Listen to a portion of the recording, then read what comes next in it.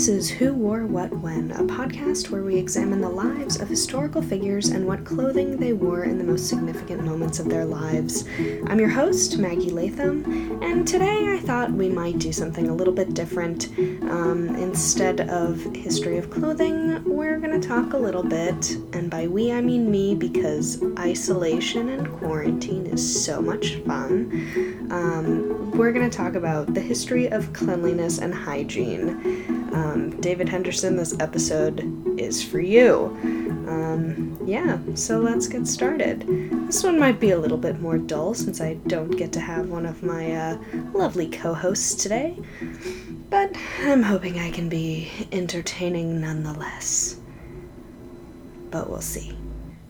So a little bit of basic information on the history of hygiene. Since the Industrial Revolution and the discovery of germ theory, hygiene and sanitation have been at the forefront of the battle against illness and disease. This is pretty common knowledge, but I feel like it's important to state anyway. You may actually be surprised that many ancient cultures were actually really clean. They had bathing rituals for hygienic, therapeutic, and even social purposes. We're just going to hear a lot of noise of all the people who are not isolating themselves in their apartment, because some people aren't very smart. The word hygiene comes from Hygeia or Hygeia, depending on different sources, who was the Greek goddess of health and the daughter of Aesculapius, the god of medicine. Historically, people did not have scientific evidence for the medical importance of hygiene as we do now, but cleanliness was often still associated with power, spirituality, and even beauty. Bathing was also not a private ritual, but rather shared with others as a way to build a community and connect with people. And I'm sure we would all give a lot to be doing that right now. Man, this microphone picks up everything. That's me touching my shirt.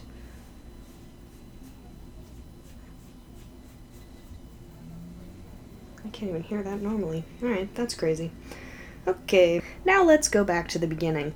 Starting in 3000 BCE, people bathed in seas and rivers because it was considered the purest form of a bath. Waterfalls became showers, and public baths became the main form of bathing simply for convenience. One of the earliest baths was the Great Bath of Mohenjo-Daro, which was located in Sindh, Pakistan, and dates all the way back to the Indus Valley civilization. This bath had 2 stairwells leading to it and was 40 feet wide by 22 feet long. Now let's jump ahead to 1500 BCE, where ancient Egyptians placed high importance on bathing, washing, and cosmetics. We know about the cosmetics because we've all seen the images of the pharaohs with their eyeliner and everything like that, but they actually believed that the cleaner and more well-oiled you were, the closer you were to the gods. And hygiene, makeup, and clothing were super essential to them when burying the dead because it would help with the judgment of the dead, which was the way into the afterlife.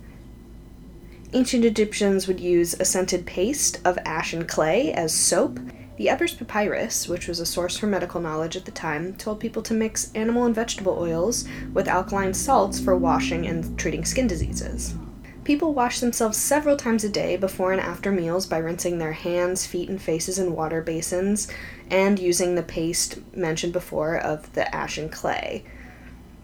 Both men and women also plucked and shaved their hair as a beauty trend, and rich people might bathe in private rooms where servants would pour jugs of cold water on them, which honestly sounds super unpleasant.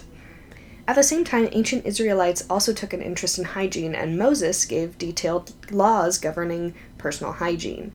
They related cleanliness to health and religious purification. It was also suggested that Israelites found that mixing ashes and oil created a type of hair gel. How are all of these things so loud and yet so quiet most of the time? In 500 BCE, the Greeks were the first to pioneer the modern shower in their gymnasiums, but they did not use soap. Rather, they used blocks of clay, sand, pumice, and ashes. Then they would anoint themselves with oil and scrape off the mixture with a curved blade called a strigil. Men trained in sports and played games and then had to bathe after, so gyms provided athletes with showers and indoor plumbing. Men would exercise to work up a sweat and then scrape off the perspiration with the aforementioned strigil, and then would get into a tepid bath, followed by a hot bath, and then a quick plunge into a cold bath. Also, fun fact, the ancient Greek term hymnos, which is part of the word gymnasium, means naked, so athletes competed in the nude as a way to appreciate the male form. Could you imagine if the modern Olympics still had them competing naked? That would be wild. In 300 BC, Romans became much more focused on the idea of public baths and ended up using lead-lined water pipes and tanks, which is not a great idea, as we would know today, but they didn't know any better at the time. The city of Bath in modern-day England, which was known in Roman times as Aquae Sulis, was notorious for being a city of bathing because of its incredible public baths with hydrothermal springs and sophisticated water systems. Bathhouses ended up being the center of a town because they were hubs for exercise, relaxation, and socializing, and they were usually the first thing to be built in a new city. They contained a series of rooms with different temperatures ranging from cold to hot, and even had special areas to eat and drink wine, change clothes, get massages, exercise, and even places to go to the restroom. They were heated through hypocausts, hollow spaces under the floor through which hot air traveled from furnaces, and water came from pipes, drains, and sewers. According to Historic England, private bathhouses in towns were rare and usually the preserve of the rich. The majority of the populace used public bathhouses, which consisted of a series of rooms of graded temperatures with associated plunge baths. Bathhouses provided medical treatment and haircuts because barbers back then would pull teeth and even perform minor surgeries. Yikes.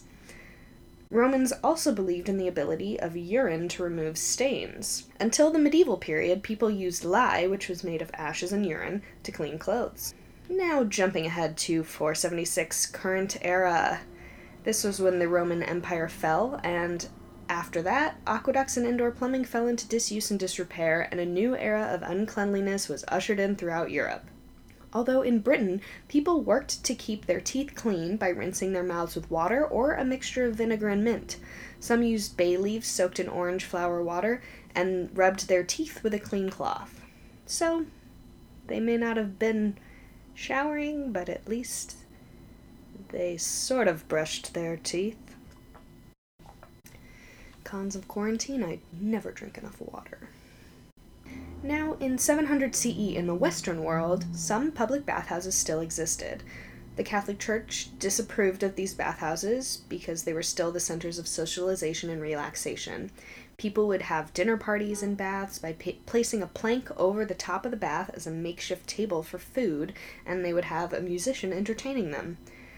Now, some public bathhouses gained a reputation for being similar to brothels where people could engage in sexual acts, which is often how we see bathhouses today, and that's our modern association with them. A scholar and scribe of Charlemagne described the king's bath parties as follows. He would invite not only his sons to bathe with him, but his nobles and friends as well, and occasionally even a crowd of attendants and bodyguards, so that sometimes 100 men or more would be in the water together. That sounds like quite a bath. Now, around the same time, in Asia, bathing culture can be traced back to Buddhist temples in India where priests bathed for religious reasons. This spread to China and then Japan during the Nara period, and was practiced mainly by Buddhist priests. They called baths yuya, which means hot water shop, and they began to expand when people started using water as a form of healing. Now, bathing as a religious ritual had existed for thousands of years, mainly among Jews, Muslims, and Buddhists, to remove bodily and spiritual impurities, long before the germ theory of disease by thousands of years. Holiness was associated with cleaning, but scientists aren't really sure why.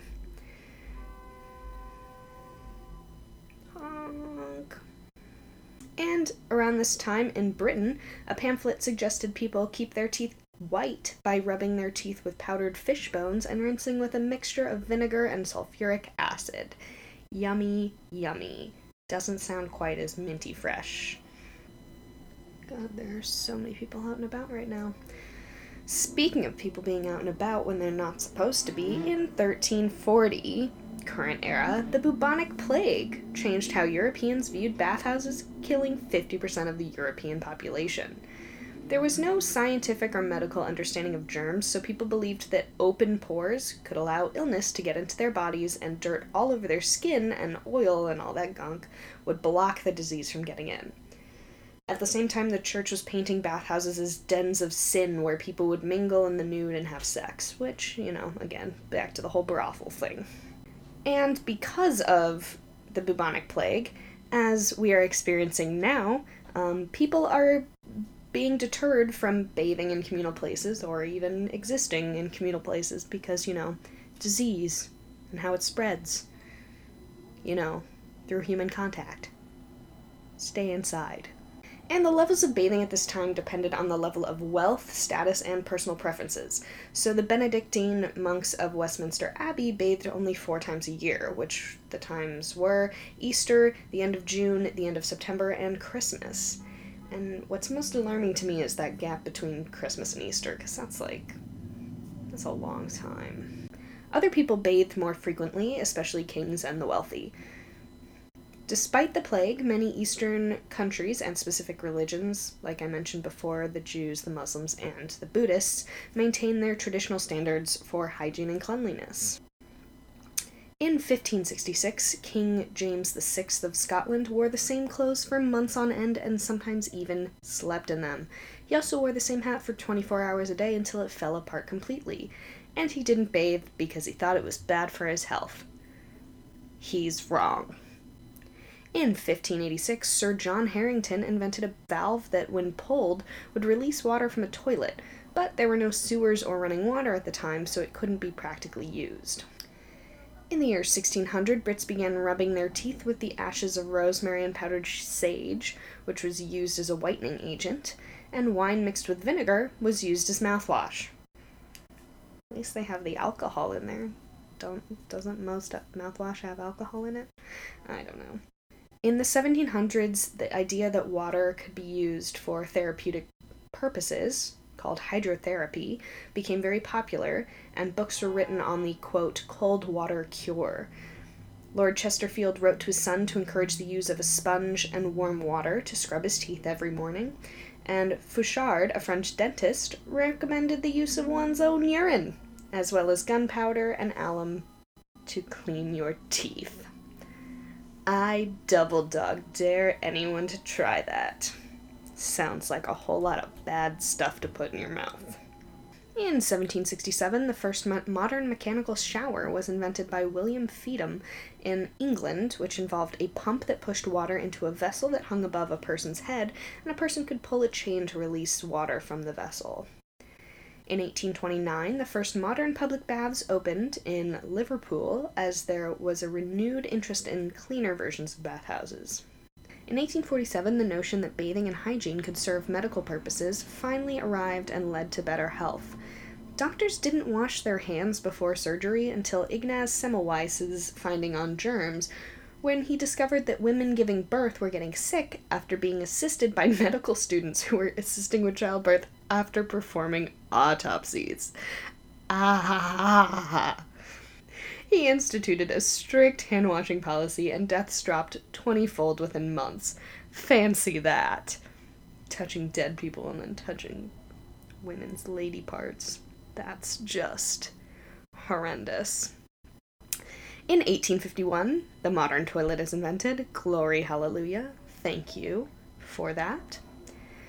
In 1858, hot weather hit London, drying up the River Thames, leaving sewage and waste exposed and causing the Great Stink, which forced Parliament to close and initiated a reform of sewage systems and cesspits.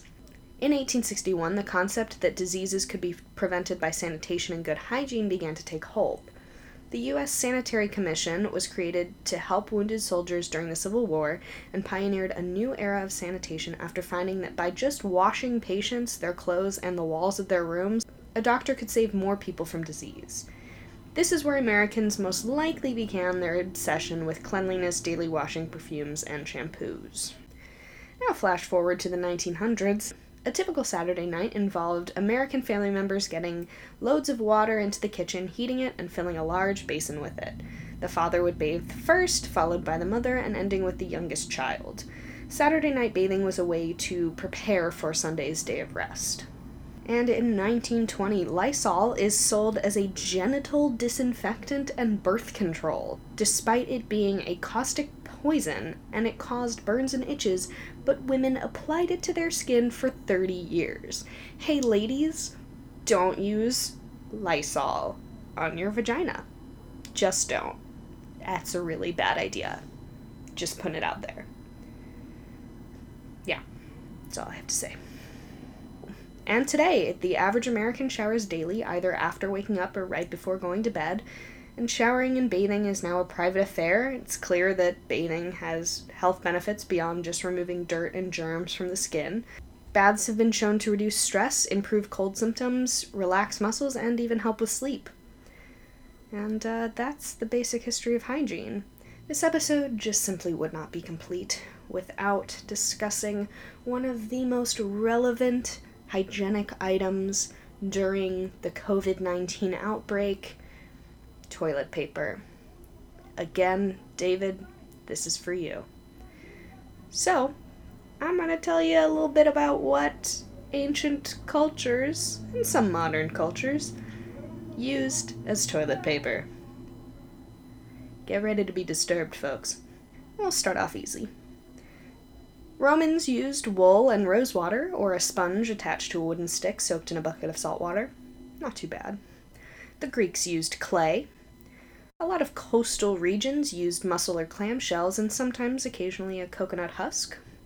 Most Europeans used their hands. Islamic cultures used their left hands with a little water, which is why it is offensive to greet someone with your left hand, so just take note of that. Eskimos used moss or snow. The Vikings used wool. Colonial Americans used the core center of cobs from shelled ears of corn, as Governor Mike Huckabee suggested we all do on Twitter. Thank you, sir. No, but thank you. The Mayans also used corn cobs. The French actually invented the bidet, but they did so without modern plumbing, so it was a lot more difficult. In the 1400s, the Chinese finally invented toilet paper, but I couldn't possibly do this episode without talking about one of the weirdest things people used. Here we go. In the early 16th century, French monk François Rabelais released his famous comic Gargantua and Pantagruel, which was a satire on Renaissance learning and European culture at the time. It was a tale of two giants and their misadventures in a grotesque version of Europe, which gave advice on everything from managing debt to seeing the future.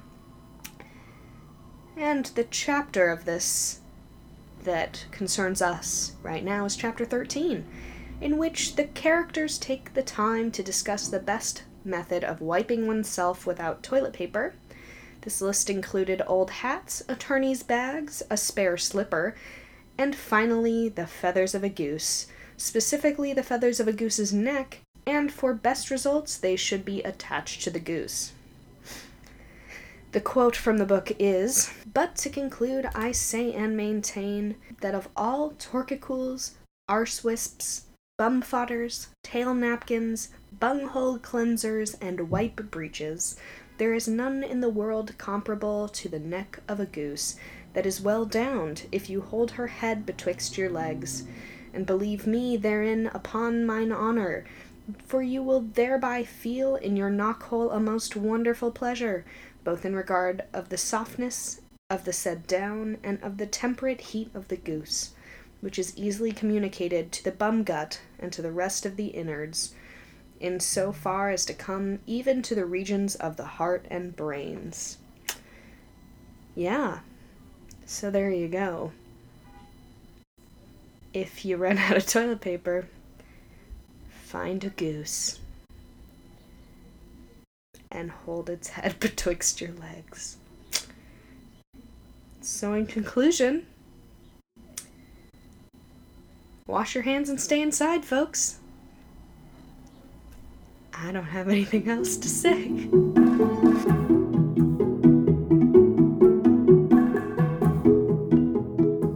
thanks so much for listening to Who, Wore, What, When. This episode of Who, Wore, What, When was researched and written by me, Maggie Latham.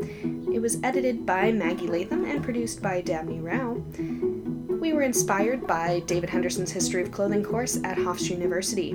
This episode was sponsored by social distancing, quarantine, and of course, COVID-19. Some of the research from this episode came from KnowledgeNuts.com and MedicalDaily.com.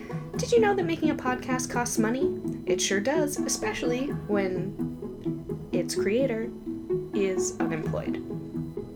But there is a way you can help by going to patreon.com and searching Who, Wore, What, When, or clicking the link in the description. You can help us break even. For $1 per month, you can get access to some of our research materials, and for $5 per month, you get access to bonus episodes. Additionally, for a one-time donation of $50, I'll make you a custom embroidery. Stop honking! Special thanks to David Henderson, who gets a shout out every week, but this week is particularly special because truly, without David, this episode would not exist. So you're welcome, David. And to everyone who voted on my Instagram poll that they would listen to this podcast. Hope you're still listening. I know it's been a while. Did you enjoy this episode? Subscribe to us on Apple Podcasts or wherever you're listening to this. Rate and review us on Apple Podcasts, 5 stars only, please, and tell your friends to listen, tell your enemies to listen. But do all of this over the phone. Don't see them in person. Social distancing. Visit our website at whoworewhatwhenpod.com and check us out on Instagram at whoworewhatwhenpod. Do you have questions, comments, or concerns? Email us at whoworewhatwhenquestions@gmail.com. We'd love to hear from you. Happy quarantine, everybody. Hope it's fun. I have a feeling this episode is not going to age well when I'm out of this quarantine, and I'm going to look back and it's going to be like, I'm going crazy by myself. So, we'll see.